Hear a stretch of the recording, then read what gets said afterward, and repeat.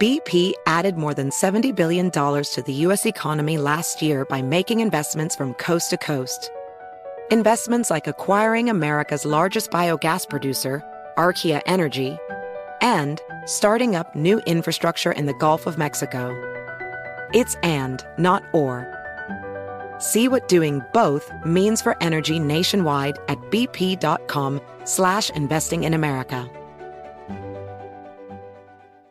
This is Holly Fry from Stuff You Missed in History class. The national sales event is on at your Toyota dealer, making now the perfect time to get a great deal on a dependable new SUV, like an adventure-ready RAV4. Available with all-wheel drive, your new RAV4 is built for performance on any terrain. Or check out a stylish and comfortable Highlander with seating for up to 8 passengers and available panoramic moonroof. You can sit back and enjoy the wide-open views with the whole family. Check out more national sales event deals when you visit buyatoyota.com. Toyota, let's go places.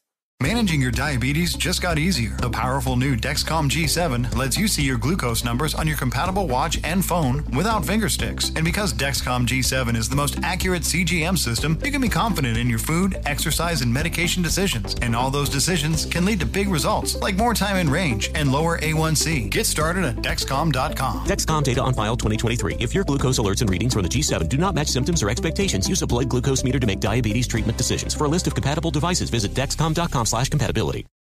Are you ready to move your career forward? Make your comeback with Purdue Global and get college credit for your work, school, life, or military experiences. With these credits, you may have already completed up to 75% of your undergraduate degree. You've worked hard to get where you are. It's time to get the recognition you deserve and earn a degree you'll be proud of. One that employers will trust and respect. When you take the next step in your life and career, make it count with Purdue Global, Purdue's online university for working adults. Start your comeback at purdueglobal.edu.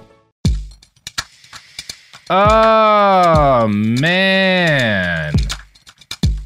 Oh, man. It's Behind the Bastards, the podcast about people who aren't good by people who are good. This week, our person who are good is Jamie Loftus. How are you doing? I'm doing good. It's real hot. I'm excited for the episode. It is hot, but you know what a random lady told me once in Georgia?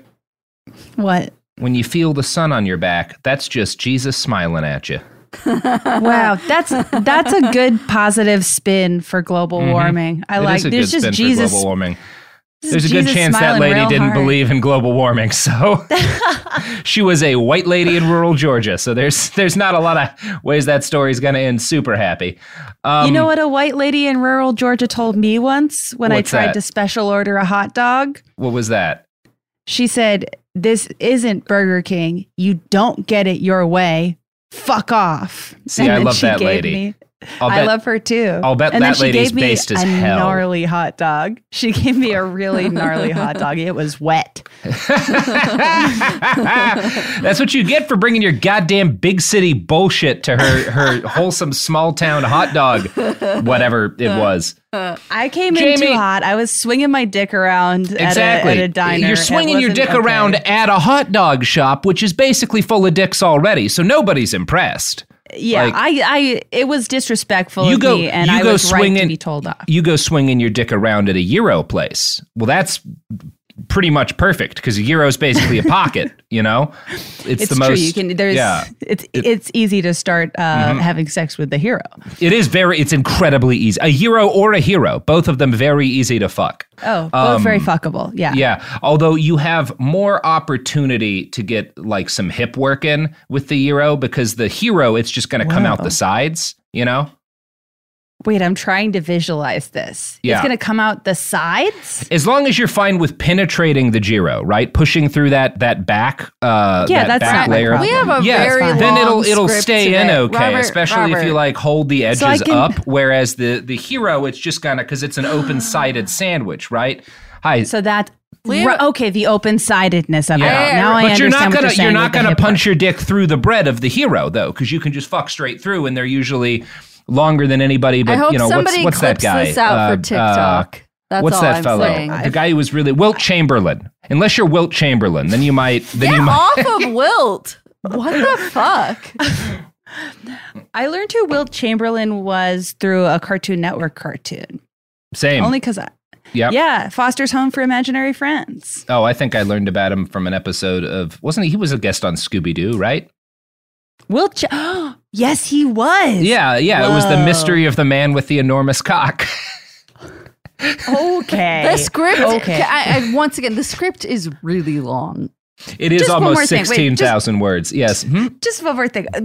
I'm down to fuck a hero sandwich with a strap on. Sure. Good for sure. Absolutely. Without doubt. Absolutely. And I think it's just like about finding the right shop and the right and the right hero, you know, you don't want to be like pressured if you're not feeling it in the moment. Maybe somebody puts like jalapenos, but not like the pickled kind that go really good with lettuce. Ooh, and you're like, well, I don't really want like just a straight up jalapeno on this. I want like that texture change you get when they're pickled, you know? And there's just some food you don't want on your crotch. It's like, have you ever accidentally horseradish? Oh my God. Right. Yeah. Have you ever accidentally put Dr. Bronner's soap on your privates? Absolutely. Yeah. Oh my God. After shaving for a party once. Horrible. No one told me. No, I didn't. Bad decision. The bottle famously has too many words. I'm not going to read that. No. But there are a couple of very important words. Don't put them directly onto your vagina. That peppermint shit, it burns like the god. Yeah. It's like fucking napalming your junk. I stopped listening when Jamie said it was wet. Mm-hmm. I was showering with someone, Robert, and I did that, and then I had to play it off. Like, no. It was humiliating. Oh, man. And then it's like, he saw what I had done, but I couldn't admit my mistake. I was too proud. This feels good. It feels like I want to stay here. Let's have breakfast. Yeah, I enjoy the feeling of my junk getting burned by a schizophrenic man's soap. Horrifying. Once again, I'm glad. It just feels nice just to say it out loud. I've never said it out loud before. I'm glad we're having this 5-minute long conversation before I've introduced the topic of the episode. But before you get to that, I just want to say that somebody please clip this out for TikTok. For me. Yeah, let's become TikTok stars. Jamie, how do you, speaking of burning genitalia, do you think about Goop often? Yes, I've been thinking about Goop quite a bit lately. Yeah. Not the Gwyneth. Not the Gwyneth flavor. I was speaking of the Gwyneth one, but Goop, Gwyneth Paltrow's like snake oil brand. Or you think about QAnon a lot. Q just came back on, right, after the repeal of Roe v. Wade, started posting. That's not great. Yeah. Is that on your mind a little bit? No, a little alarming. And literal Nazis, those are probably on your mind occasionally, right? They're on my mind far more than I'd like to admit. What if I were to tell you that the ideas behind all of these groups have a single origin point, and in fact, an origin point in a single woman? They can all trace their lineage back to one broad. What if I were to tell you that, Jamie? I would say I know exactly who that broad is, and I can't wait for you to tell me about her. Yeah. We are talking today about Helena Blavatsky, a woman so influential that the only way to start her episode was by spending 5 minutes talking about burning genitalia as the result of a variety of mistakes and fucking sandwiches. And I honestly don't know where she would fall on any of those issues, to be perfectly honest. Well, that's interesting. We're going to get into this, but she would claim most of her life as a prominent figure that she was utterly celibate. But her biographer, at least one of her biographers claim, she was just like, as the kids say, she was balls deep in that Euro, you know? Okay. So she was in the Hero. Okay. I'm excited for this because she has, I know we're going to talk about it, but she has a jumping off point of the that directly intersects with the show I was just working on. Ghost. Yes. She started with some spiritualism stuff. Oh, yes. And then she really took it to an 11 in the least pleasant way. What's interesting, so because your show is about specifically American spiritualism, because there's different strains of it. She was kind of, you know what a magpie is? That bird that like lays its eggs in another bird's nest. She was that for spiritualism. She was never a spiritualist. She just snuck in there to sell her own thing. It's a very cool story. I'm very, very excited because I started researching her for the show, and then it just quickly became apparent that not only is there at least a 16,000 word script to be had about it. I could have gone longer. Yeah. And also that like you're saying, like she wasn't actually she was just interested in the eyes and ears that spiritualism had. Yeah, and it's one of those things, the religion she creates, theosophy, I'm sure there's going to be some theosophists that are just going to be livid with us at the things we leave out. I read 2 biographies about this woman. Both of them were very long. Both of them have so much detail no one would ever need unless you're interested in specific arguments that weirdo occult people were having in 1885. Like, and it's like pages and pages. I am kind of interested in that. And of course, you all know who this guy is. He wrote so I'm trying to boil most of that out. It's also worth noting both of the biographers I read are like believers. So there are no credible sources for most of this. There are a few facts that we can say for certain. And then it's like, here's one story, here's another story, because she's an L. Ron Hubbard figure. She never told the same story about her background twice, basically. So we're going to do our best here. But first, we're going to start well before the birth of Helena Blavatsky by talking about the concept of Orientalism. Now, today, Oxford Languages describes Orientalism as, quote, the representation of Asia, especially the Middle East, in a stereotyped way that is regarded as embodying a colonialist attitude. I think today when people use the word, they're mainly thinking of like specifically China, but this includes a lot of colonialist attitudes towards India and obviously towards like the Middle East, towards Northern Africa. And this is a bad thing. If somebody accuses you of being an Orientalist, they're accusing you of a very specific kind of white supremacy, right? But back in the 1600s, Orientalism was still a thing, but it wasn't necessarily white supremacist. You could definitely say it was racist, although even that's a little off to me. Basically, it was based on stereotypes of Asia, many of which were wrong, but the stereotypes weren't based in hate as much as the fact that it was the 1600s and it was kind of hard to get good information about India if you were like living in France, right? So like people just like believed things and didn't really have any way to confirm them. Now, specifically, Orientalism in the 1600s would have actually centered more around Cairo and Egypt than it would have, because that was the East, right? That was the kind of old world to people in that period of time, this Enlightenment period, and it was the center of historic knowledge, right? Cairo had the Library of Alexandria, this kind of mythic. I mean, it did exist in some form, but this like also very mythical library that's supposed to contain all of the knowledge human beings had. It's this place where you go to find the secret truths of the ancients. Hey, I misspoke here and said Cairo had the Library of Alexandria. I meant to say Egypt had it. Obviously, the Library of Alexandria was in Alexandria. It is so fascinating, like, whenever you look at texts from that time, like, I know that we're absolutely skull-fucked when it comes to the proliferation of false info now, but just, like, people in the West, their perception of Egypt would have been formed by only just like a couple of random Western people. And it's all just so incredibly vague and entitled. And it's just wild. Well, it's also, I mean, one of the things that's interesting. So again, in the 1600s, Egypt is kind of like the occult center of Western conceptions of like magic and stuff.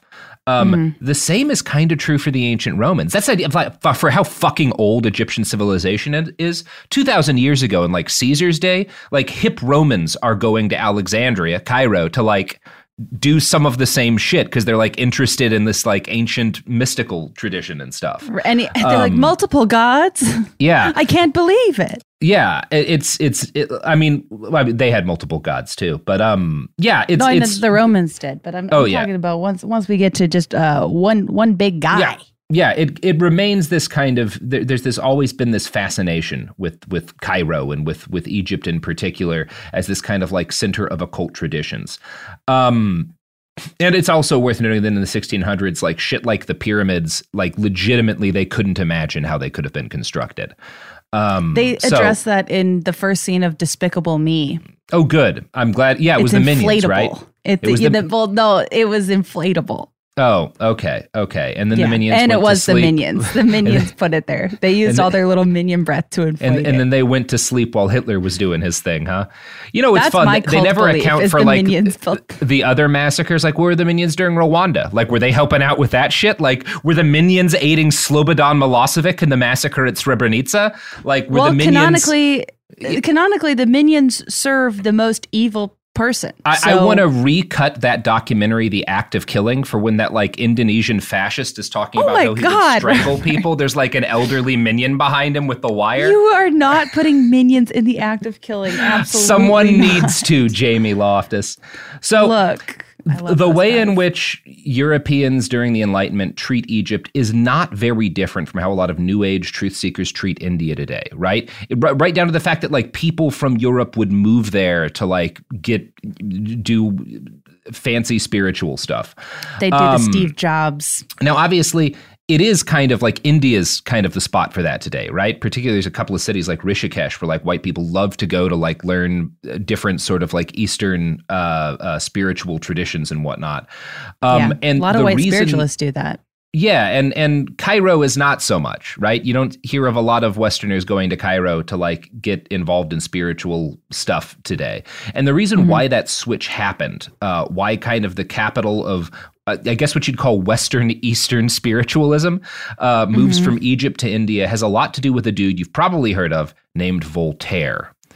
And Voltaire is real into this idea that there are sacred truths in like kind of Eastern and Asian religion and mythology that Westerners have forgotten. And specifically in a way that like he thinks gives them kind of moral superiority over Westerners. In Candide, he gives kind of the final word in the book to a Turkish dervish.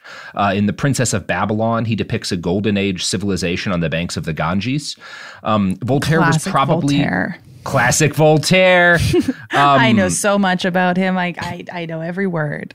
Yeah, you've famously got Voltaire's face tattooed across your lower back. Voltaire is not mainly something I associate with one line in the Princess Diaries 1. Definitely not. So, he was probably the best known and most influential Orientalist of his day, which was like most of the 1700s. This guy lived for fucking ever. He was born in 1694 and died in 1778. Pretty good run for that period in time. I think he had a lot of syphilis by the end there, but who didn't? I was like, right? Did he not go outside? How do you achieve that lifespan? He did all right for the day. I mean, that's doing pretty good for now. So one of the things that he wrote during his very long life was an essay on the spirit of nations, which listed China and India. He's kind of going through in a list what he views as like the oldest civilizations. And he lists China and India as the very oldest of civilizations. Now, Voltaire was not making any kind of archaeological argument here, certainly not in the sense that you or I would talk about today. He was instead arguing in favor of a concept in vogue at the time called diffusionism. Now, today we map cultural inventions like, say, the Phoenician alphabet back to specific origin points, right? At some point, a person or persons in Phoenicia made an alphabet and it became popular, right? In the same way that, like, at some point, some motherfuckers made an iPhone and it became popular. But diffusionists didn't think that that's how inventing stuff worked. They believed that there had been some great civilization in the past in which all great cultural inventions came from, right? There was some golden age. Yeah. Like an ideological Pangea situation. Like that's exactly what they think. That's exactly that's an interesting idea. I think diffusionists believe there had been kind of like a couple of civilizations in the past that everything came from. Radical diffusionists believed that all human culture and technology had like a single origin point. Now, one of the things that was cool about Voltaire was that he argued, and this is what he was doing by listing China and India as like old, because basically, if you believe this, the older a civilization is, the closer it is to like the human original ideal civilization, you know? Like the further back you go.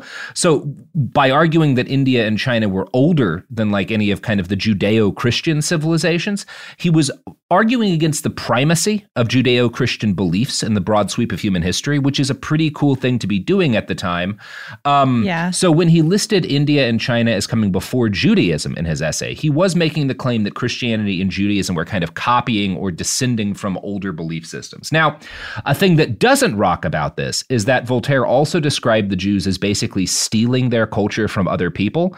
Right, I was like, that does seem... Yeah, exactly. There's it's good that like, in the 1600s, probably Christian people needed a little bit of like a, hey, you're not the center of human development, right? That part's good. They don't like hearing that, Robert. Yeah. They hate that shit. And the bad part is that Voltaire focuses a lot on the Jews and specifically them as stealing their culture from older cultures and not inventing anything of their own, which is a central pillar of anti-Semitism. Particularly Nazi ideology focuses a lot on like Jewish cultural theft. It's like a huge thing the Nazis are, which for a bunch of Christians is very funny. But anyway, whatever. I mean, well, outside of like just like bald-faced anti-Semitism, is there a reason that he does not accuse Christians of the same thing? Like, I think he kind of does, but he really just focuses on Jewish people. I'm not an expert on Voltaire, but he does spend. I think most people will agree he was a bit anti-Semitic. Now, anti-Semitic for the time, that's probably too much to say because it was everyone like there's regular pogroms and shit in this period, you know. So he's pretty in line with a lot of Europeans in this moment. I want to quote now from a fascinating write-up by Dan Edelstein titled Hyperborean Atlantis. Quote, "The Jews, as well as every other people that succeeded the civilization, which is like the golden age civilization everything comes from, merely perpetuated a complete cultural system, which they inherited from the primogenitors of human society. At a time when polygenetic theories about the origin of human races were rampant, radical diffusionism was further bolstered by the notion that only certain select peoples would have had the requisite qualities for inventing culture. According to Voltaire, these primogenitors of all human knowledge were Indian. This hypothesis was particularly seductive, as it could be extended to the most sophisticated aspects of human culture, namely the sciences.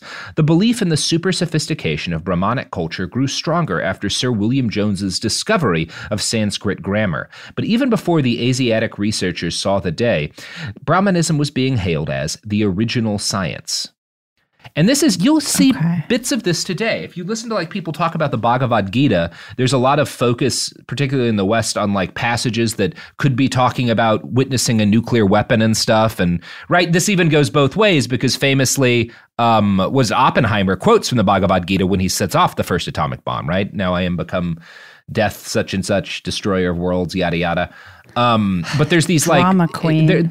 You can find a lot of conspiracies about like, oh, these things from the Vedas or whatnot, or these like bits of Indian art kind of look like they could be like a spaceship or something. And so maybe like the Bhagavad, maybe these ancient Hindu texts are talking about some like prehistoric war between an advanced human civilization that tore itself apart, and we're all living in there. It's a thing people talk about today, right? That's not a particularly common Hindu belief, but it's like a thing particularly Westerners will talk about today. So that's kind of like my big question so far is like when Voltaire and the Voltaire adjacents talk about India and Egypt, are they talking about the Western perception of Egypt? Is anything they're saying based in actual fact? Yeah, there's usually 10 or 15% actual fact because you'll get like that's a higher hit rate than a lot of people. A lot of it is like some for the Egyptian stuff, some Roman or some Greek like spent time in Egypt and like wrote about religious,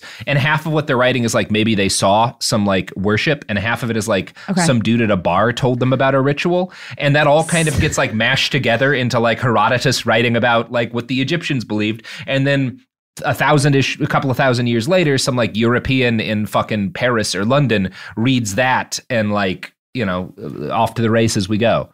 I'm hanging out at the wrong bars. The bar I went to last week said that overturning Roe v. Wade was good for me. I just didn't know it yet. Oh, well, sounds like a bar in Florida. Unfortunately, or Orange County, or parts of San Bernardino. It was Atwater Village. Shout out Atwater Village for having some anti-abortion old men. Continue. Yeah, that sounds right. So speaking of old men, Voltaire argued strongly that India, not Egypt, should be considered the font of civilization. So he's saying that like even the Egyptians are just kind of like copying off of this great original Indian civilization.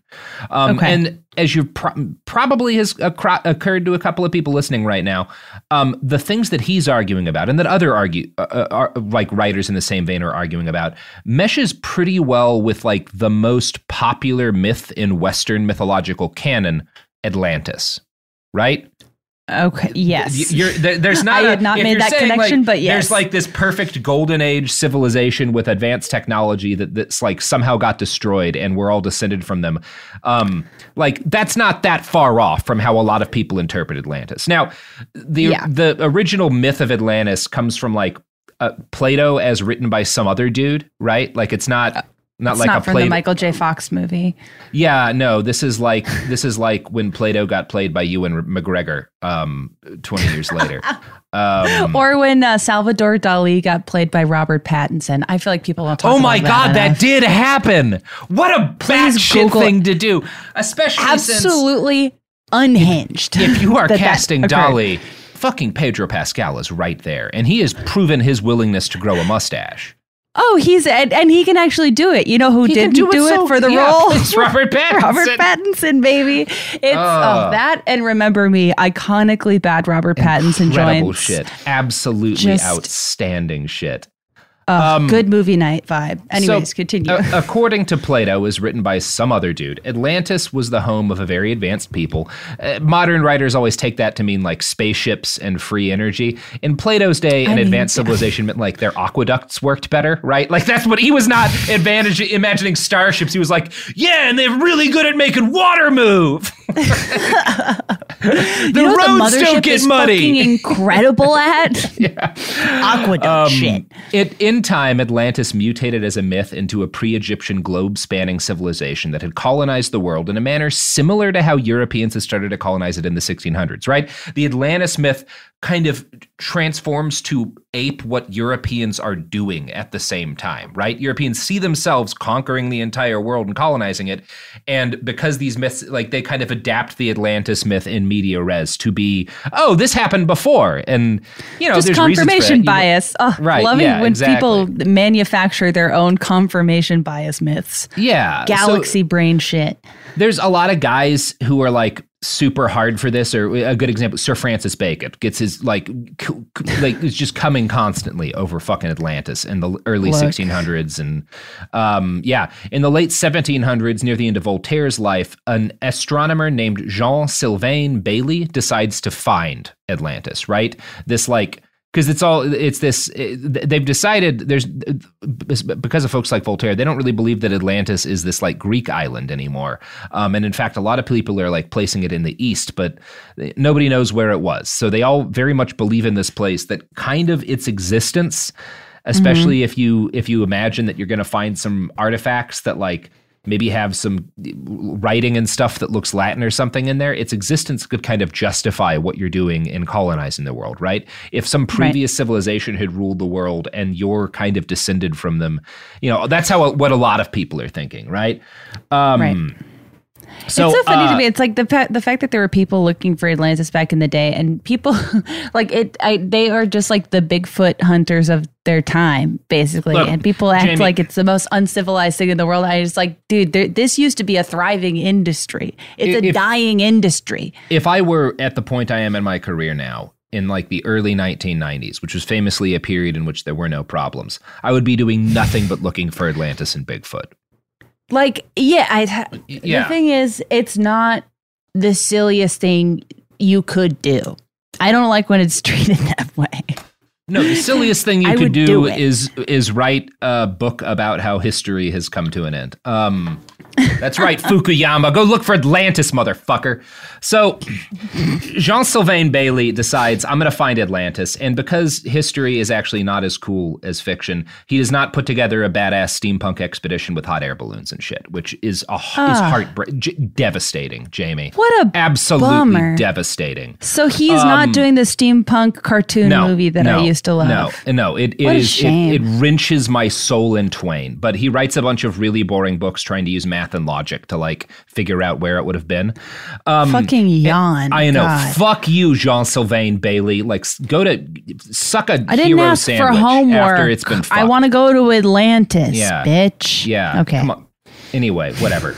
In Bailey, we see the synthesis of the diffusionist trend with a new 18th century appreciation for the value of myths, previously rejected as being the beliefs of pre-rational civilizations, which is a fucked up term, but that's what they're talking about, right? They view earlier civilizations as pre-rational. I don't believe that's the case because you can't survive as a hunter-gatherer if you're not pretty rational. But whatever. Scholars and in this also period are even arguing that the West was rational at this time. Exactly. A stretch. There's a lot like, that's wrong with so that. Ridiculous. This is how they were talking about it. Scholars in this period, though, this is actually kind of in some ways a positive trend where like a lot of scholars are going against this attitude that earlier civilizations had been like just fundamentally irrational and there's nothing to learn about their mythology. Scholars start to argue that like, well, no, there's actually a lot of truth in certain myths. That's why like they spread. And the aspect of this is healthiest, and so we should like study and appreciate the different mythologies and whatnot that human beings have embraced over time because they can teach us a lot about ourselves. Instead, a lot of scholars decide like, well, this must mean that all of these myths are like branches of some great historic truth that has been corrupted over time, and if we can figure out like a secret set of codes that allow us to like peel away the parts of the myths that have gotten corrupted over time, you could unlock a sacred discourse that reveals the truth about history. So that's not so much. I did think you said a sacred Discord for a second, and that was a very funny. There is a special Discord board that people are doing. There is now. Sorry. So Dan Edelstein writes, quote, Hercules' 12th and last labor in the traditional sequence led him beneath ground to capture Cerberus, just as Persephone, another solar figure, had disappeared underground for half the year.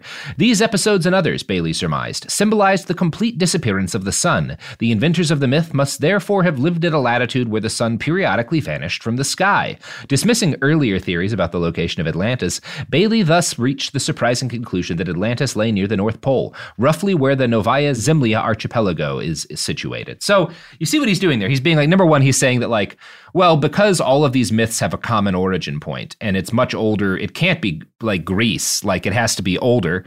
The Hercules myths can't have just been some things some Greek dudes came up with when they were drunk as shit around a campfire. It has to originate from somewhere. So let's pinpoint within the story.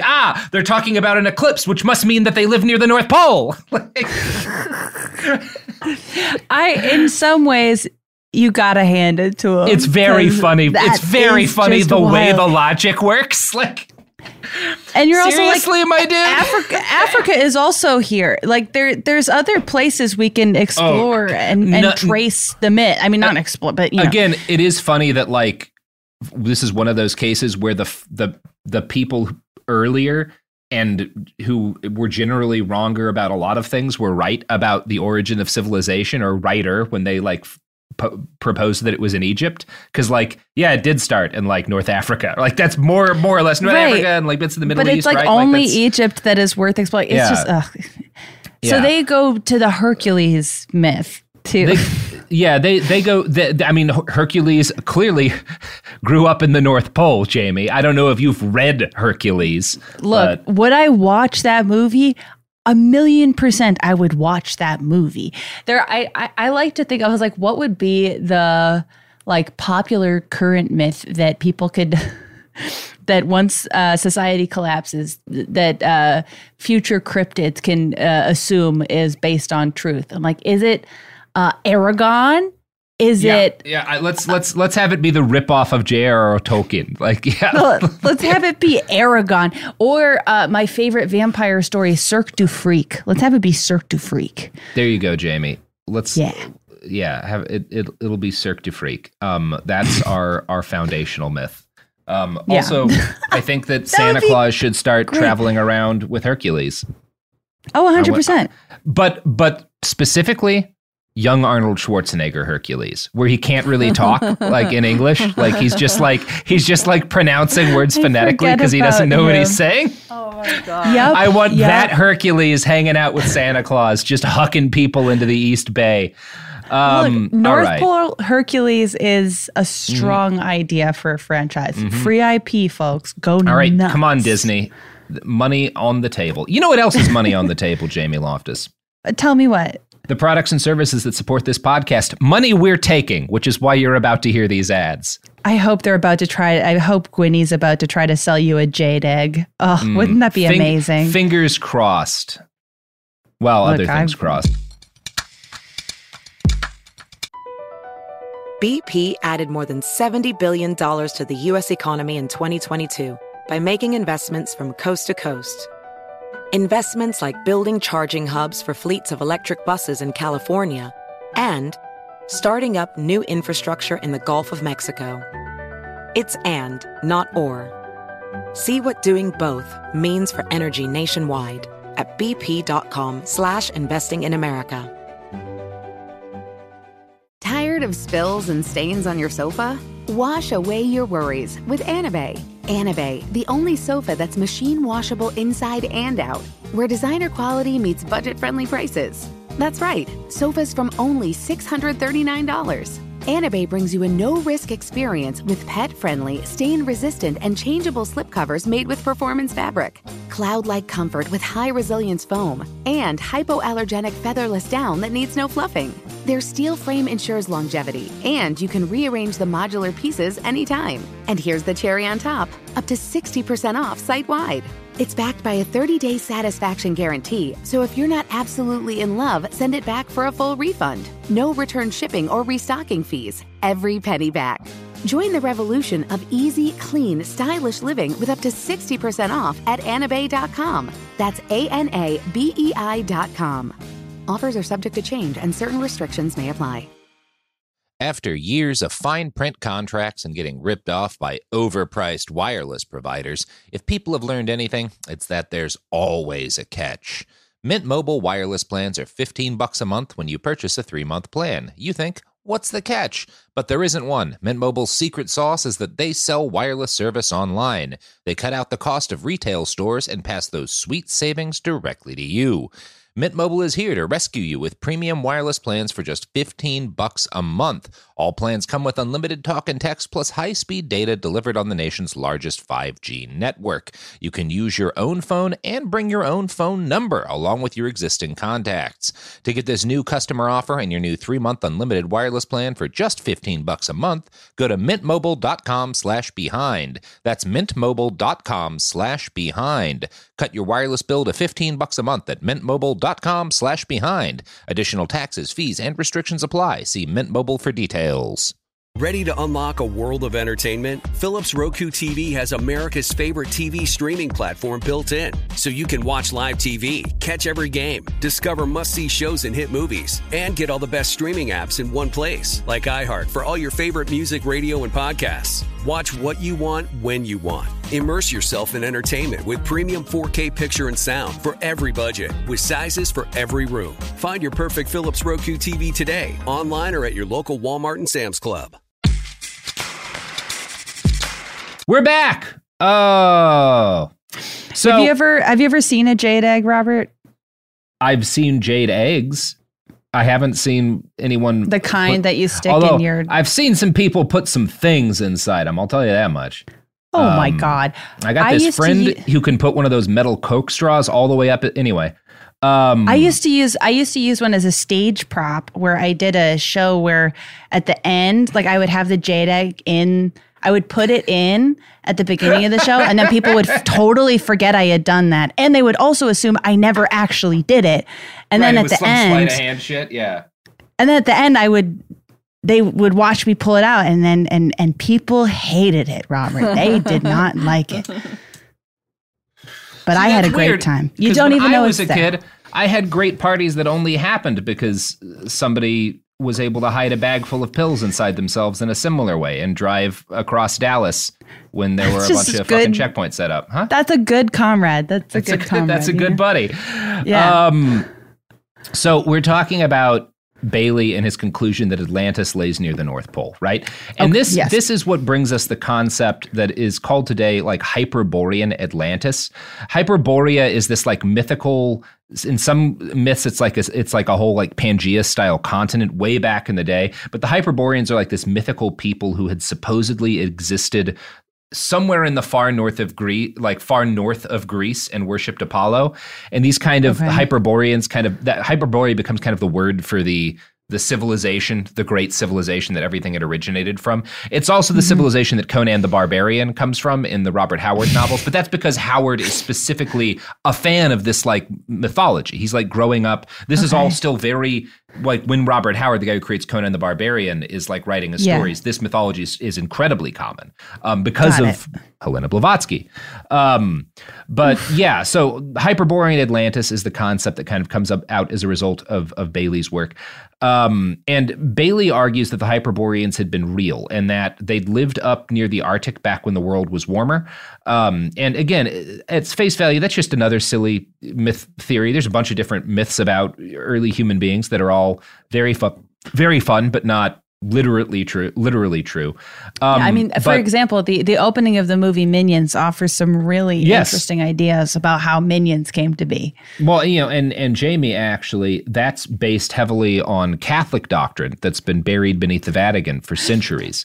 But Minions do believe in dinosaurs. Mm-hmm. Dinosaurs are a thing for Minions. And for Catholics. Really? Yeah, Catholicism. They've always been shitty about abortion, but like they've been good about evolution for a long time. Okay, well that's good to know. There you go. I lapsed as a Catholic. You know what they're bad about is child molestation, which the Minions probably helped with. You have to assume, right? Okay, no, they didn't, Robert. Jamie, they're helping all of the villains. What's more of a villain than the Catholic Church in Ireland in the last 150 years? English in Ireland over the last 150 years. You do see them, I believe, unless I was misreading who they were. You see them help at the beginning of the movie. You see them help you see them help a T-Rex. You see them help the meanest caveman. Why is a T-Rex a bad guy? It's just an animal. I hate the Minions. Fuck this fucking show. You see them help Napoleon Bonaparte. Oh, Napoleon was not a bad guy. He was the only hero in European history.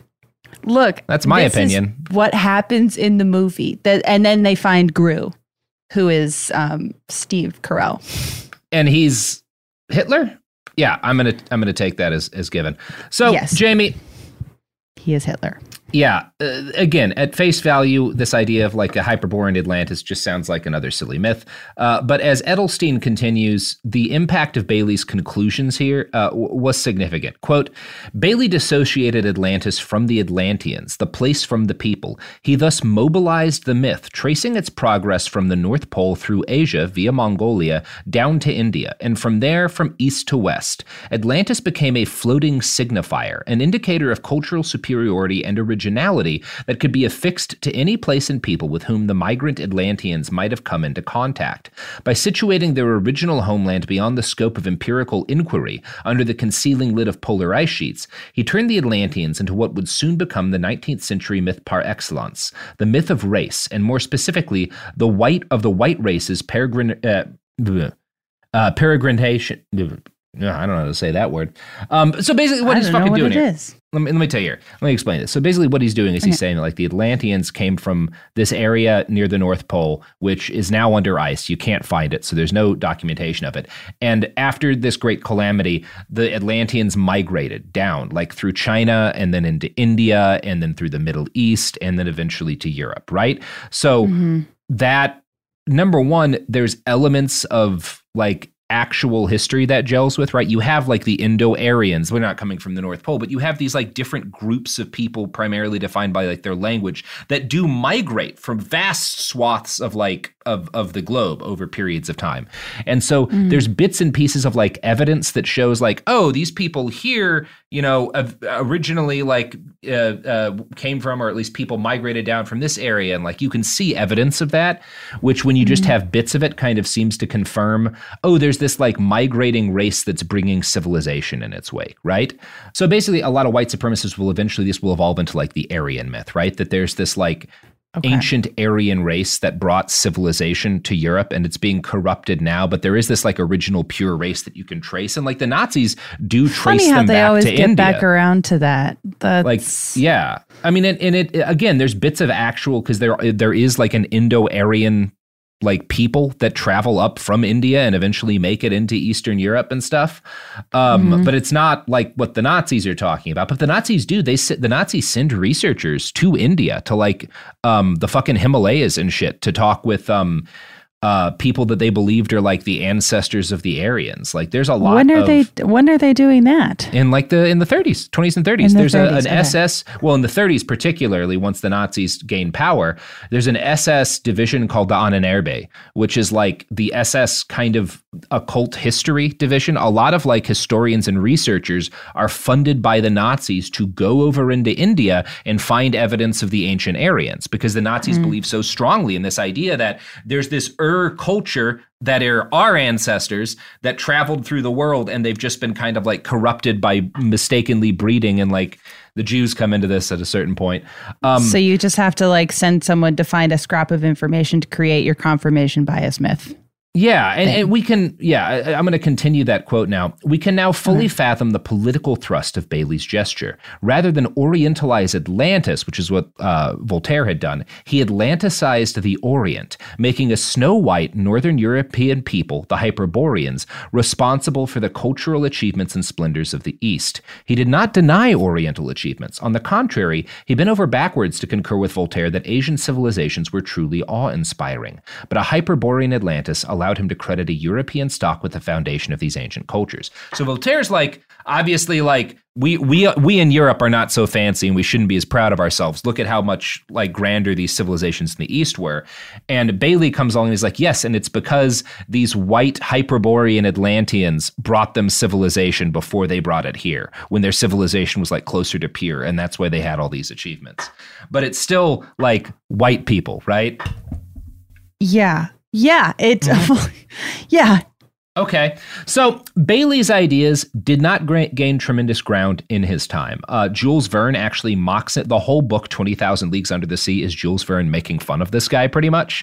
It's one of those things you don't catch now because like it's this argument between dudes who've been dead for 150. Yeah, but Verne is kind of like mocking Bailey specifically in that book. I always enjoy something like that where you're like, yeah you could read like when do you find out The Wizard of Oz is an allegory for something that you're like, well, I didn't know about these agrarian like what, this is not relevant to me. But at the time, people were like, oh, he got their asses. Well, and that is the mark to me of like great, like you know, shitty fiction. It's very obvious that like, this is just some like stupid political rant.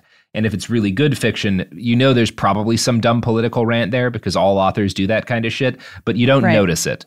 It's like Tolkien was actually extremely angry about Tory fiscal policy. And that's really what he's talking about when he discusses the delineation of the different Orcish peoples from the elves.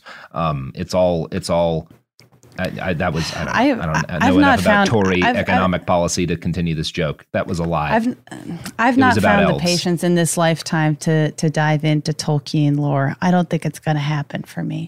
Oh, it's funny. He really hated the idea that anybody would read anything into his books, but the elves and the orcs only gave things to read into. The man lives through a battle of the Somme in which thousands of his comrades are like sucked into mud and drown in it, like while he watches. And then he like writes in his book about this battle where thousands of corpses are like trapped forever in a bog. And people are like, was this about like, were you like writing about World War I at all? And he like hits them in the face with a beer bottle. Like, fuck you for assuming. Exhausting. What a king. So, Jamie. Yeah. This somewhat meandering discussion. Bailey. I think it's been very on topic. Yeah, thank you. So Bailey is kind of ignored in his time, mocked by guys like Jules Verne, but about 60 years after he publishes his work, a woman is going to be born who will take his ideas, expand them, and carry them forward into a new and bloodier age. Her name is Helena Petrovna von Hahn, and she's born on August 12th, 1831, in Ekaterinoslav, now Dniprovets, she's a Leo. In Ukraine. She's a Leo, so of course she's going to be a little bit showy, Robert. And her whole childhood is in Ukraine. Specifically, it's in like a lot of the parts of Ukraine that people are fighting and dying over right now. Her hometown, Ekaterinoslav, was a very modern city by the standards of the Russian Empire. It had been built just a century before, and it specifically was like a city they had established in like honor of Catherine the Great, who is the ruler of Russia for quite a while. Very interesting lady. Also a good friend of Voltaire, just Interesting note. Now, you may have noticed that there's a von in her name, right? She's Helena Petrovna von Hahn. This means that she's nobility. But you also might notice that like von is German, right? Yeah, if you're a von is like a marker that you're a member of like the nobility in German culture. Whoa, Robert, I feel like I should have known that. Does everybody know that? Yeah, I think like the guy who assassinated Hitler, Klaus von Stauffenberg, was Prussian nobility, right? I didn't know that. All right. Yeah. It's why a lot of grifters put von in their name in like the 1800s, 1900s. It's because they're like pretending to be European nobles. And obviously von Hahn is a German name. She's German, but she's Russian because a huge chunk of the Russian aristocracy are actually German. This is going to cause serious problems for some of them in about a century. But at the time, everybody's fine about it because like they're serfs and they don't have any choice but to be fine about it. So anyway, she's German, but she's Russian and she lives in Ukraine. This is the Russian Empire. Not weird at the time. The first great event of her childhood would have been a cholera epidemic, which killed so many people that coffins piled up in the streets of her hometown unburied. Now, her mother was 17 when she had her, which we're going to be talking about that quite a bit. Her mom is also named Helena, and she is not in particularly good health. She and her new baby both catch cholera and nearly die. And in fact, young Helena the baby was so sick that her godparents and household called for a priest to baptize her immediately as a newborn infant because they thought she was going to die. And according to family legends, Helena's aunt, who was actually also a child at the time, accidentally set the priest's robes on fire during the baptism, which is a pretty cool thing to have happen at your baptism. Okay. That's pretty funny. You have to hand it. It's dope. There is something about a near-death experience as a baby that will just like set you on the most bizarre life paths. And unfortunately, I am thinking about Elvis Presley and how his twin died. And now they're like, you have to live the life of two men. And then like you just, if something happened, if you almost died as a baby, you're going to have a very fucked up life due to the baggage that you're like constantly reminded of. Yeah. That's why we should hollow out the center of the country and make it a giant child prison. But that's a story for another day. So Jamie, despite Denver the ill Airport. tidings, Helena and her mom both survived the epidemic. You may notice that I have not mentioned her father yet.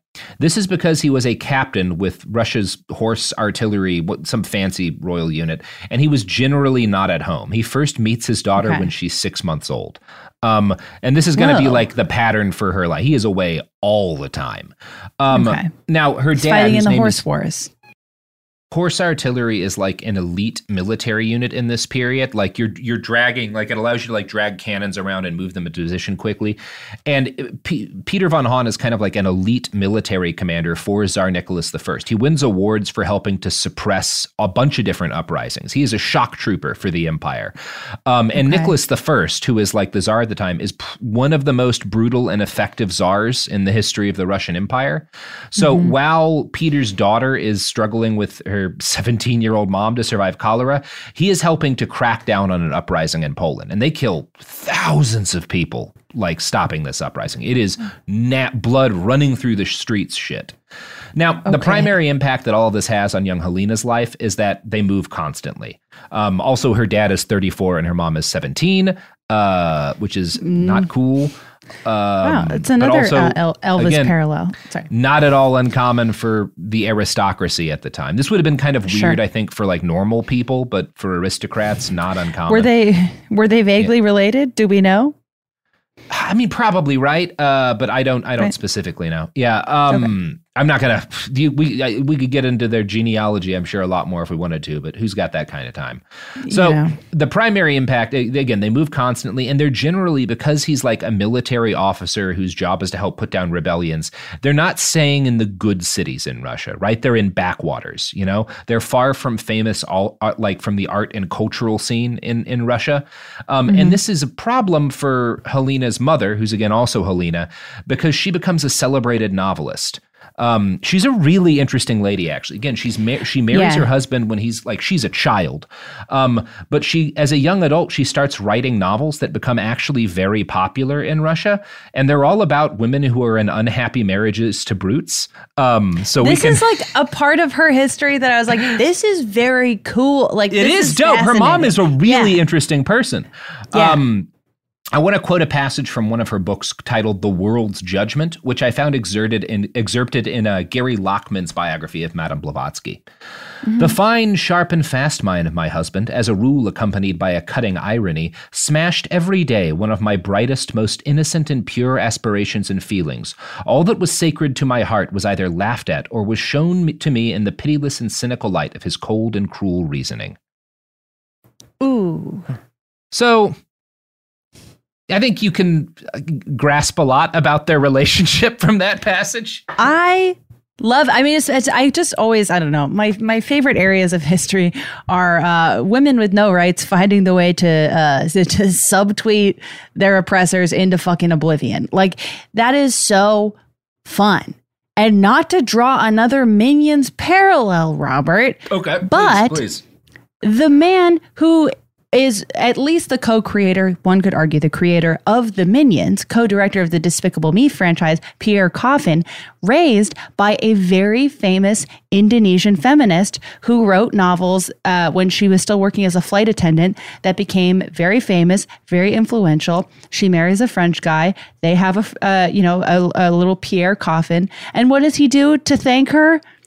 Creates the Minions, an entire 2 great works of art from 2 generations of a family. Or you can interpret it as all the Minions are men. They're all men doing evil things, and you're like, where is he going with this? Does he realize it's all connected in the way that I do when I go on my long walks? You know, we don't know. We don't know. So, Jamie. That's pretty, and I think we can assume from that passage also, sex probably wasn't great. Like, no, probably not very good. Probably. I'm gonna guess Peter worse at sex than say a hero sandwich, a foot long Subway sandwich. One of the ones on the that herbs and spices bread. The herbs and spice. Well, that's the best bread to fuck. If you're gonna fuck some bread, you want to be fucking that herbs and spices, you know? That's the best bread, but I feel like it might have a Dr. Bronner's kind of effect on the genitals. It's gonna be a little peppery. That's why you have them add extra mayo. Yeah, you really need to wash right away. Yeah, you want and wash with mayo, right? It's like washing your eyes out with milk if you get don't do that if you get tear gassed. I'm sorry, I don't even want to spread that. Funny though, right? So I don't know. Funny. Anyway. Helena, the mom, was never in, because again, they're both named Helena, was never in good health. So she doesn't ever fully get better from getting horribly sick, and they move constantly, which is bad for her health. They live in army housing, which isn't good either. Although she and her baby still have, like, again, they're rich. They have a small army of servants at their beck and call. So it's like hard, but not hard compared to how most people in Russia would be living at the time. When she was 2, when Helena the baby, our Helena, was 2, her mom, also Helena, has another baby named Sasha, who dies immediately, which was tradition for roughly half of babies at the time. And you know who else kills babies roughly half the time? Is it the people who sponsor this show? On their special child hunting island off the coast of Indonesia. That's been leaving a chicken with its throat slit on my front porch every week for 6 years. I can't pay them to stop. That's right, Jamie. You know why they're doing that? So you keep your mouth shut about the child hunting island off the coast of Indonesia. Oh my God. You're right. And here we are. It's never going to end. BP added more than $70 billion to the U.S. economy in 2022 by making investments from coast to coast. Investments like building charging hubs for fleets of electric buses in California and starting up new infrastructure in the Gulf of Mexico. It's and, not or. See what doing both means for energy nationwide at bp.com/investing in America. Tired of spills and stains on your sofa? Wash away your worries with Anabay. Anabay, the only sofa that's machine washable inside and out, where designer quality meets budget-friendly prices. That's right, sofas from only $639. Anabay brings you a no-risk experience with pet-friendly, stain-resistant, and changeable slipcovers made with performance fabric, cloud-like comfort with high-resilience foam, and hypoallergenic featherless down that needs no fluffing. Their steel frame ensures longevity, and you can rearrange the modular pieces anytime. And here's the cherry on top, up to 60% off site-wide. It's backed by a 30-day satisfaction guarantee, so if you're not absolutely in love, send it back for a full refund. No return shipping or restocking fees. Every penny back. Join the revolution of easy, clean, stylish living with up to 60% off at anabay.com. That's ANABEI.com. Offers are subject to change and certain restrictions may apply. Ready to unlock a world of entertainment? Philips Roku TV has America's favorite TV streaming platform built in, so you can watch live TV, catch every game, discover must-see shows and hit movies, and get all the best streaming apps in one place, like iHeart for all your favorite music, radio, and podcasts. Watch what you want, when you want. Immerse yourself in entertainment with premium 4K picture and sound for every budget, with sizes for every room. Find your perfect Philips Roku TV today, online or at your local Walmart and Sam's Club. Welcome to 500 Greatest Songs, a podcast based on Rolling Stone's hugely popular, influential, and sometimes controversial list. I'm Brittany Spanos. And I'm Rob Sheffield. We're here to shed light on the greatest songs ever made and discover what makes them so great. From classics like Fleetwood Mac's Dreams to the Ronettes' Be My Baby, and modern-day classics like The Killers' Mr. Brightside. Listen to Rolling Stone's 500 Greatest Songs on the iHeartRadio app, Apple Podcasts, or wherever you get your podcasts. We're back. Okay. After making Sophie mark a bunch of places in the episode to bleep out the name of Cool. I like how you keep calling her Helena the Baby. Yes. It does make her sound like a TikTok rapper. Helena the Baby. It does make her sound like a TikTok rapper. She would have, oh my God. I have to say, of all of the bastards we've talked about on this show, easily would have had the best TikTok. I do see what you're saying, unfortunately. She would have, we'll get to that. She would have I mean, her legacy lives on TikTok, unfortunately. But now, Saddam Hussein, that's a Twitter head. That's a Twitter guy. You get Saddam on Twitter, ain't nothing else happening on Twitter. Oh, man, that would have been a good time. He would be making... He would be using the thread emoji often. Yeah, for sure. Oh my God. It would have been incredible. So after this, the family moved briefly to St. Petersburg, right? They get like stationed there for a year or two, which thrills Mom Helena because St. Petersburg is like the cultural center of Russia. This is when her literary career is starting to take off, and she's able to like go to art galleries and fancy parties and sit at salons with other adults who aren't like drunken soldiers. This is like her dream life. She finally gets to live for like the only 2 years or a year or whatever that she will actually get to be anything close to happy. When baby Helena is 6, Peter tells them that they're going to have to move again to the middle of nowhere to brutalize people. And this time, Mom Helena says no.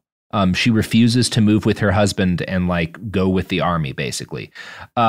So she stays in St. Petersburg a while, and then her father comes to her and asks if she and her daughter want to go on an adventure. Now, Helena's maternal father had been made a trustee for the Kalmuk, which was a wandering tribe of horse riding warriors who like the part of the area that they lived in. They had like a moving city and stuff that they took with them, and like part of the area that they live in is in Russia. I think they go to a number of places, but like they live like within kind of the bounds of the Russian Empire because it's big. And there's different kind of rules for tribal peoples. And one of the things is you've got like this guy who's appointed by the government to be the intermediary of the tribe and the Russian government. And Helena's maternal grandmother gets that job for this group of like horse riding warrior nomads who are also Buddhist, right? So again, Russia's very fucking big. So he takes his daughter and his granddaughter on a journey to a city called Astrakhan in the very distant steppes where the Kalmuk are like camping out. And young Helena, as like 8 years old, gets to spend time in direct contact with Buddhists. This is her first experience with Eastern religion, and this legitimately happens. Gary Lachman writes, quote, "Here the young Helena Blavatsky was exposed to the Mongolian Lamaic system and had her first taste of Tibetan Buddhism. Her mother, too, was inspired by the meeting and later wrote a novel about Kalmuk life, which was translated into French. The prince spent his days in prayer in a Buddhist temple he had built himself. The colors, the images, the incense, the strange words murmured in an unfamiliar tongue must have made a deep impression on the 6-year-old, I guess she was 6, who had already led a remarkably adventurous life. Blavatsky would later say that her interest in Tibet began at that time." So, and again, Tibet is this kind of mythical place. It is a real place, but like you can't go to Tibet if you're like a Westerner. It's closed. But you know, this guy, Tibet's, you know, obviously like kind of one of the centers of Buddhism. And so this like horse nomad prince is like talking to this little girl about Tibet, and she kind of falls in love with you know, Eastern religion and mysticism. And after this period of time, which legitimately sounds like a pretty rad experience to have as a 6-year-old, the family all wind up back together with Peter in Odessa, mainly because Helena, the mom, is really sick again, and Odessa has these mineral baths that are thought to be good for her health. Like most I love old school rich people. It's like you just go sit in some salt water. You'll be fine. It'll be good. You're like, just go do rich people shit. People are idiots back then, so they just go sit in baths when they could take simple prescription medicine any of us could get from a pharmacy today. Like, go to Walgreens, dumbasses. Sorry. Did you not consider going to CVS? Yeah, motherfuckers. Fucking loser? Your death's on you. I don't even care. Like, it takes 10 minutes. We're about to get canceled. Yeah, we are. Yes. Yeah. So she probably had what's the thing? It was like consumption, I think, is generally like what people assume she had, right? They just kind of describe her as sickly. So she had some sort of like chronic lung illness that eventually kills her. That, again, you could probably knock out in like 10 minutes today. Anyway, she dies in 1842. Her baby Helena, now the only Helena, was 11 at the time. Her mother was 28 years old when she died. Wow. Like, yeah. So that's... has her kid at 17. She got her novel. She got her novels done before. That's impressive shit. Mm-hmm. That's impressive shit. Yeah. And probably what killed her ultimately was the fact that her doctors kept taking all of her blood. Because again, medicine's not great in 1842. She dies in her mother's arms, which is one of the saddest ways a 28-year-old can die. Yeah, that's not great. Her mother, who's probably like 48. God. So Helena was presumably, like, you know, the daughter Helena was presumably pretty devastated. The baby. Life goes on, though, and soon she and her siblings, she has 2 siblings now, are all sent to live with her grandparents because army dad's not going to take care of him. Like, he's not going to be a single army dad. Like, no, they're going to go live with grandma and grandpa. Who is he? Gru from Despicable Me? In fairness, these are all rich people. So they're staying with their grandparents at like basically a castle, you know, like they're living in like a mansion type palace deal, you know, in kind of like the easterny, well, not east for Russia, but east for Europe part of Russia. Gary Lachman writes, quote, "She was, according to her sister Vera, the strangest girl one has ever seen, with a distinct dual nature. One side of her was mischievous, combative, and obstinate, while another was mystical and metaphysically inclined, characteristics that those who got to know the mature Helena Blavatsky would agree on. Her aunt Nadia, just a few years older than her, tells us that from an early age she was sympathetic to the lower classes and preferred to play with the servants' children rather than those of her own class, and often made friends with ragged street boys. This solidarity with her social inferiors wasn't uniform, and she once had to apologize to an elderly servant whom she had slapped." And again, Lachman likes Blavatsky and defends her, so it's very funny that he's like, she loved the poor. She did slap that guy. She loved the poor. Well, I also like how it's included in text that, well, she apologized, so, you know, she must have just been having a bad day. Jesus Christ. Yeah, I mean, she was made to. He does say she had to apologize, right? So we're not. So also she didn't mean it. So also she did not mean it. That. I mean, Again, this is why the servants are a bad thing to have, because any kid who has a chance to slap an adult and get away with it's going to try. You know, that's just being a child. I mean, that is true. Yeah. So, again, Lockman claims a lot that she like deeply loves the poor and the lower class. I don't see any actual documented evidence of that at all. And the fact that even he is like, yeah, she would slap around the servants makes me wonder if maybe she wasn't playing with the servant kids just because they had to do what she told them because she's the noble girl. I don't know. I do appreciate that he left it in anyways, even though it directly undermines his point. I'm like, okay, not the worst journalism, but I mean, the logical thing to do would be to just simply omit that. But yeah, I mean, like all of these people who write about Blavatsky, he's like enthralled by her, but there's so much shady shit she does. Like he can't keep it out. So there's these moments where you can tell like he has to include something negative about her, even though it hurts him. Anyway, it's very funny. All of these books about Blavatsky are a little like that. So there is some ample evidence, though, that she was kind of a pretty, what I would call a fun kid. The most detailed stories about her, it makes her sound like the proto Wednesday Addams. Right? Like she's constantly hearing spirits and ghosts. The family manor like that she grows up on, there's this subterranean basement system that she spends her time exploring.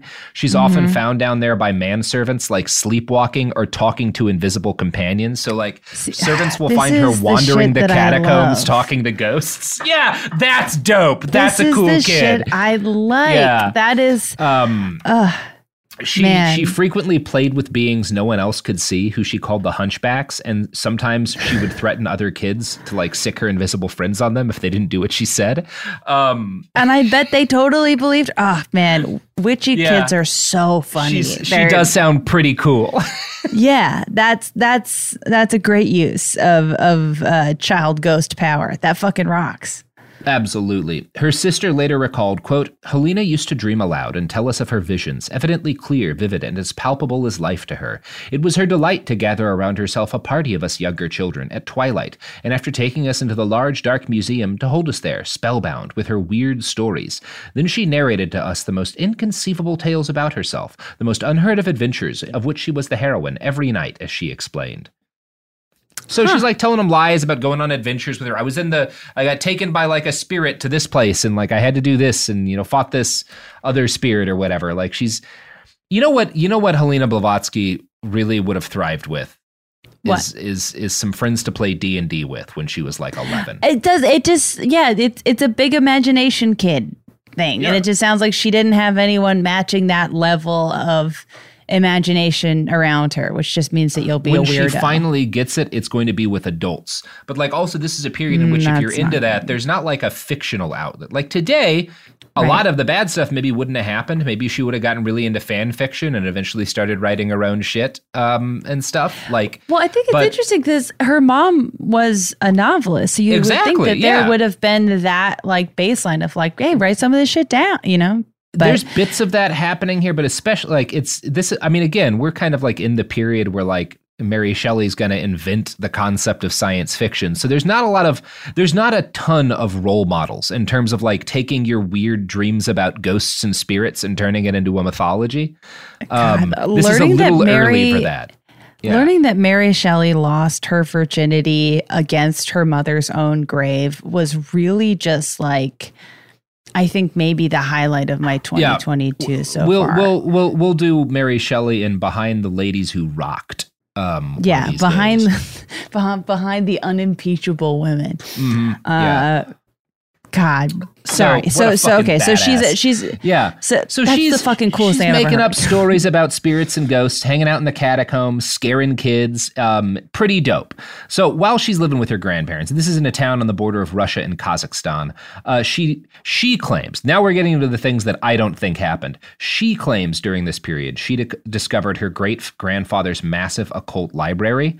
Now I want to read you how one reasonably credible account written for an unpronounceable Polish magazine by Tomasz Stawiszyński describes it. Okay. Quote, There she found hundreds of decaying books by the 16th and 17th century masters of alchemy and hermetic philosophy, such as Paracelsus, Heinrich Cornelius Agrippa, and Heinrich Kunrath. Helena's great-grandfather, a high-ranked Freemason who in the 1770s was initiated into the Rosicrucian mysteries, selected the books for his collection with meticulous care. We're talking about that. Selected the books for his Rosicrucian mysteries. We'll talk about it. Selected the books for his collection with meticulous care. Helena devoured them with passion, and it wasn't long until she became an expert in the field of occultism. The only other person she could tell about her spiritual adventures was Prince Alexander Golitsyn, a colorful character and a frequent guest at Helena's grandparents' house. Golitsyn was a Freemason and a practicing mage whose search for ancient occult secrets had led him to travel to Greece, Iran, India, Egypt, and numerous other places. We don't know much about his relationship with Helena, but without doubt, it is Golitsyn who instilled the yearning for faraway travels in her. Helena wanted to seek out the unknown, the magical, the mysterious. Now, there is a lot going on in those paragraphs. So, that is... Yes, she's hanging out her as like a 15-year-old girl. Her best friend is a prince wizard, the wizard Prince Golitsyn, which is pretty cool. That's, again, very cool. There is I know that Blavatsky goes in a wildly different direction, but it's like, I don't know, just like imaginative kids going on to create controversial religions. Huge in this time, because that was also how spiritualism started, was with like two sisters playing a prank. Yeah, we're getting to that too. Bored. But so Golitsyn is a legitimately interesting guy. He was in the circle of a lot of major Masonic and spiritual proto-gurus in the day. One of his good friends was a Christian mystic named Karl von Eckarthausen, who was like one of the major dudes who inspired Aleister Crowley. Again, Crowley is like a generation later, basically. So that's the set that Helena is hanging out with as like a teenage girl. These weirdo occultists who are like a generation back from Crowley. Now, Golitsyn's circle of dudes are all just super obsessed with secret societies. Eckarthausen wrote about a secret interior church, and they were all very into the Rosicrucians. Now, you had a reaction to that. You probably you don't know who the Rosicrucians are, right? I don't know who the Rosicrucians are, but I need to know. The first thing to know about them is that they didn't exist. Probably didn't exist. So when she claims her great-grandfather was one, that's her myth-making, right? But I'm going to quote again from Stawiszyński about the Rosicrucians. In 1612, in the German city of Kassel, an anonymous brochure was published. It was a manifesto of the Rosicrucian Order, an organization nobody had ever heard of before. The manifesto claimed that medieval occultist Christian Rosenkreuz had founded an order that gave its members access to the universal mystical truth about human nature and the ways of the world. 2 years later, another manifesto was released called The Chemical Wedding of Christian Rosenkreuz. Rosenkreuz, it's Rosenkreuz, I don't know, Rosenkreutz. I don't know. Rose LaCroix. Rosenkreuz. Yeah, Rose LaCroix. The hero of the story is presented as Hermes Trismegistus, a god of Hellenic and Egyptian origin. Hermes this is getting heady, Robert. This is getting pretty heady. So this fucking Hermes is the alleged author of the Emerald Tablet, which is like a European alchemical text, and definitely like a central mystic document of the Renaissance era. And both of those books had been written by a guy named Johann Andrea, who was a writer, a mathematician, a theologist, and a Kabbalist. So the history of the Rosicrucian Order and its founder were like books written by by Johann Andrea, this like mystic theologist and Kabbalist who like invents this guy Rosenkreuz who isn't real and a mysterious order. It's like I don't know if it's a prank because I don't know the degree to which this guy doesn't believe. But he like writes a fake manifesto that he credits to a guy who doesn't exist, who's based in part on like Hellenic and Egyptian mythological figures. It's a little bit too calculated to be classified as a prank. So basically in 1612, this like Rosicrucian manifesto gets like posted up in Germany. And again, there's not real Rosicrucians as far as anyone's ever been able to prove. But because this thing, goes kind of viral, this like manifesto being published, they become like a conspiracy theory, right? Like people are like, oh, the Rosicrucians are behind this or that. They're this secret order and they have all this influence here and this influence here. And is this like a popular belief or is it kind of a little more esoteric? The dudes are fucking writing conspiracy theories about the Rosicrucians into the 21st century. It goes very viral. So Helena is hanging out with dudes who are super into the idea of the Rosicrucians in this period with occultists, and she has another entry point into weird occult conspiracy theories from the 17th century. Anyway, so she has another entry point into kind of like occult conspiracy culture, which are the books of her favorite author, Edward Bulwer Lytton. Now, this guy, number one, her mom had translated a number of this dude's books into Russia. This is like one of her mom's side jobs. Bulwer Lytton publishes a very famous book in 1871 titled The Coming Race. Now, it's about an underground master race. The Coming Race? Yeah, The Coming Race, baby. Coming into a Euro. Yeah. I've watched that one. It's like the Great American Bake Off, but less horny. So The Coming Race is about an underground master race who have a secret energy called Vril that they use to like, it's their kind of occult electricity almost. And yeah, this book, it's not, Bulwer Lytton, obviously, this is published in 1871, not a Nazi. I don't even think he's particularly a white supremacist, but his book is going to become extremely influential to the weirdest kind of Nazis. Nazis love talking about Vril today, and secret underground Nazi bases in the Arctic. All of that has its origin point in Bulwer Lytton's The Coming Race. So Edward Bulwer Lytton is a very popular author. His books have been translated again. Helena's mom translates them when she's a little girl. And one of the books that Helena would have grown up loving from this guy is Zanoni, which is about a secret order of Rosicrucians who had psychic powers and lived forever. This is probably why Helena later claimed that her great-grandfather had been a Rosicrucian, because she loves these books as a kid and she wants to like tie herself and her family to them so that she can claim to have some connection with these like Rosicrucians from her favorite book that become part of her like conspiratorial belief system about the world. Right. It's like she's making her own occult superhero origin story, right? By tying herself and like, no, my grandfather was with the Rosicrucians, and like, you know, these fiction books by Bulwer Lytton aren't fiction. They're him telling the real story, but he has to keep it secret because it's like a conspiracy, you know? God, I mean, this is such fantasy kid behavior. Yeah. Still.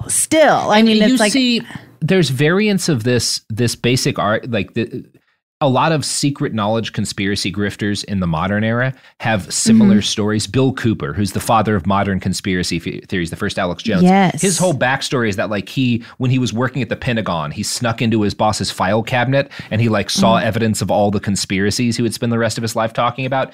Keith Raniere claimed that he had like interviewed all of the most successful people in the world and had like synthesized the secret information about how to have success from their backgrounds and stuff, right? This is like well-trod guru grifter ground. The idea that like at some point as a younger person, you came across like the font of all secret knowledge. And so you got it directly from the source and you can't show anyone else for like whatever reason, right? You don't have it anymore, but you remember it all. And that's why they should listen to you.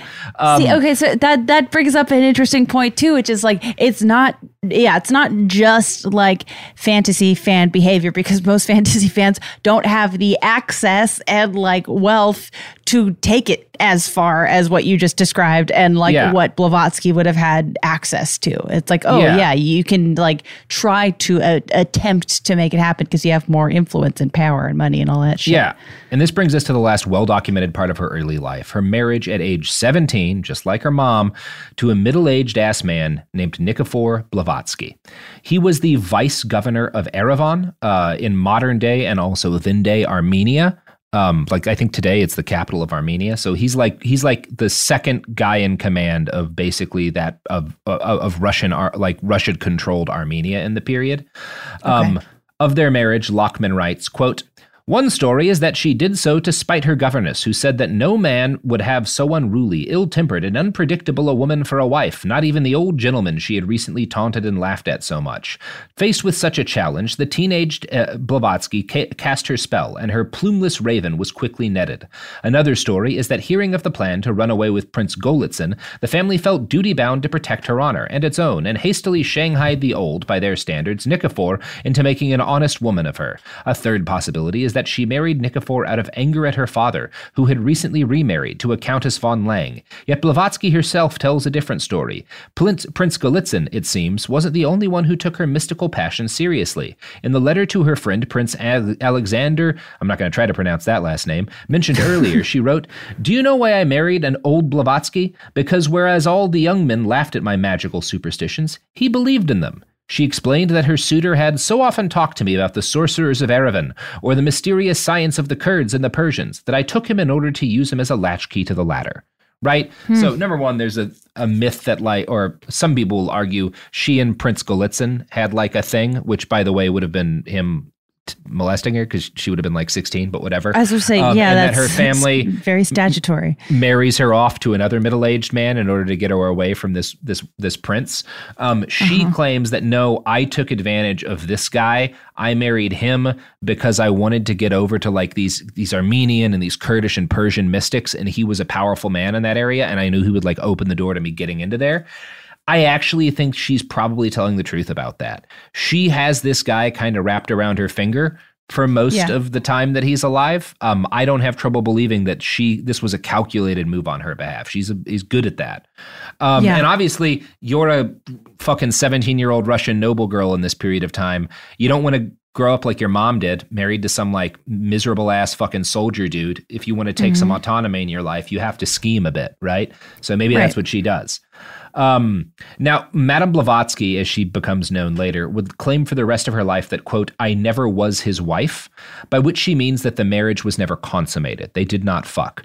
This is a topic of heavy debate, which I see no reason to wade into. The two biographers that I hate. I mean, of course, the biographers who are followers and fans of hers are going to want to heavily speculate about when she was fucking.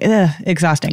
Sorry. It is. We will talk about it more because it is relevant, because a big part of the religion she makes is like aestheticism, and a lot of it involves sex denial. And there's credible allegations that like, well, she was fucking the whole time. And obviously that does matter if you're like, because there was the celibacy thing. Right. Yes. Right. Anyway, this is a topic of debate. Gary Lachman just takes it as like, takes her word for it and is like, no, she was celibate. She might even have been, Lachman kind of described her as possibly even asexual. Meanwhile, the other biographer I used for this, Marion Mead, who is both way more into woo. She describes herself as like a psi practitioner with psi powers, but also a much more critical biographer of Blavatsky. Interesting. We'll note that she has at least two husbands. At one point, she has two husbands at the same time, I should say. She has numerous lovers. She may have had some kids. And that basically she fucked. She fucks. And one of the fun things is that like later in her life when she's a guru, sorry to skip ahead a little bit, but she gets like a doctor's to examine her bits, and the doctor's like, it doesn't look like you've had a kid. And she takes that little bit and she strong arms him into writing a note that says, quote, "I hereby certify that Madame Blavatsky has never been pregnant with a child, and so consequently can never have had a child." And then she uses this note to claim that also she's a virgin, even though that's not really what the doctor says, but she like gets a doctor to write something and then like uses that as part of her evidence that she's that is kind of funny. That is kind of funny. I do. I mean, it's like any like information about how doctors treated vaginas at this time is just like so hysterically wrong. Like this was like the same time where you could have. It's entirely possible that like she had that doctor looking at her foot and he was like, "This seems like a vagina to me. I'm a man in the 1870s." Men in the 1870s, you could be like, okay, like you can examine me, but the lights have to be off. Like, and then you're like, okay, ghosts are coming out of my vagina, and if you don't believe me, you hate women. It's the best. It's the best. Yeah, I love it. It's a good time to be a we gotta bring it doctor back. or a vagina. So for her part, Blavatsky claimed, quote, "Never physically speaking has there ever existed a girl or woman colder than I. I had a volcano in constant eruption in my brain, and a glacier at the foot of the mountain." Okay, so there you go. That's kind of sexual icon, Helena Blavatsky. I've had ex-boyfriends who have said similar things about me. Yeah.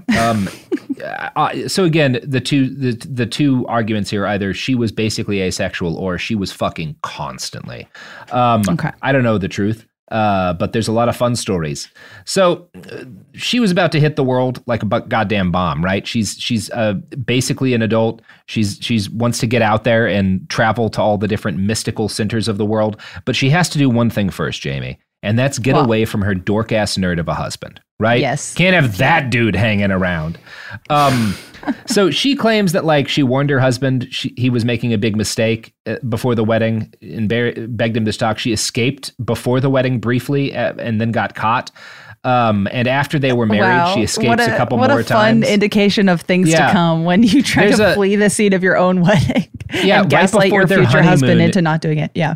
Yeah, right before their honeymoon, she like bribes some Kurdish warriors to smuggle her out, and she gets caught. I think she might have made it to Iran. I hate that she was like put in this position, but I love her tactics to not do it. It's pretty fun. She's like bribing these like nomadic warriors to like help her escape and like getting caught. And it's this whole. She's like dealing with misogyny with a real dramatic flair. She is wild. It's pretty wild stuff. So she gets caught again. For a while, she's under constant guard in her husband's palace. But Helena keeps her focus, and she eventually, she escapes to Tiflis in Georgia, where she gets caught again.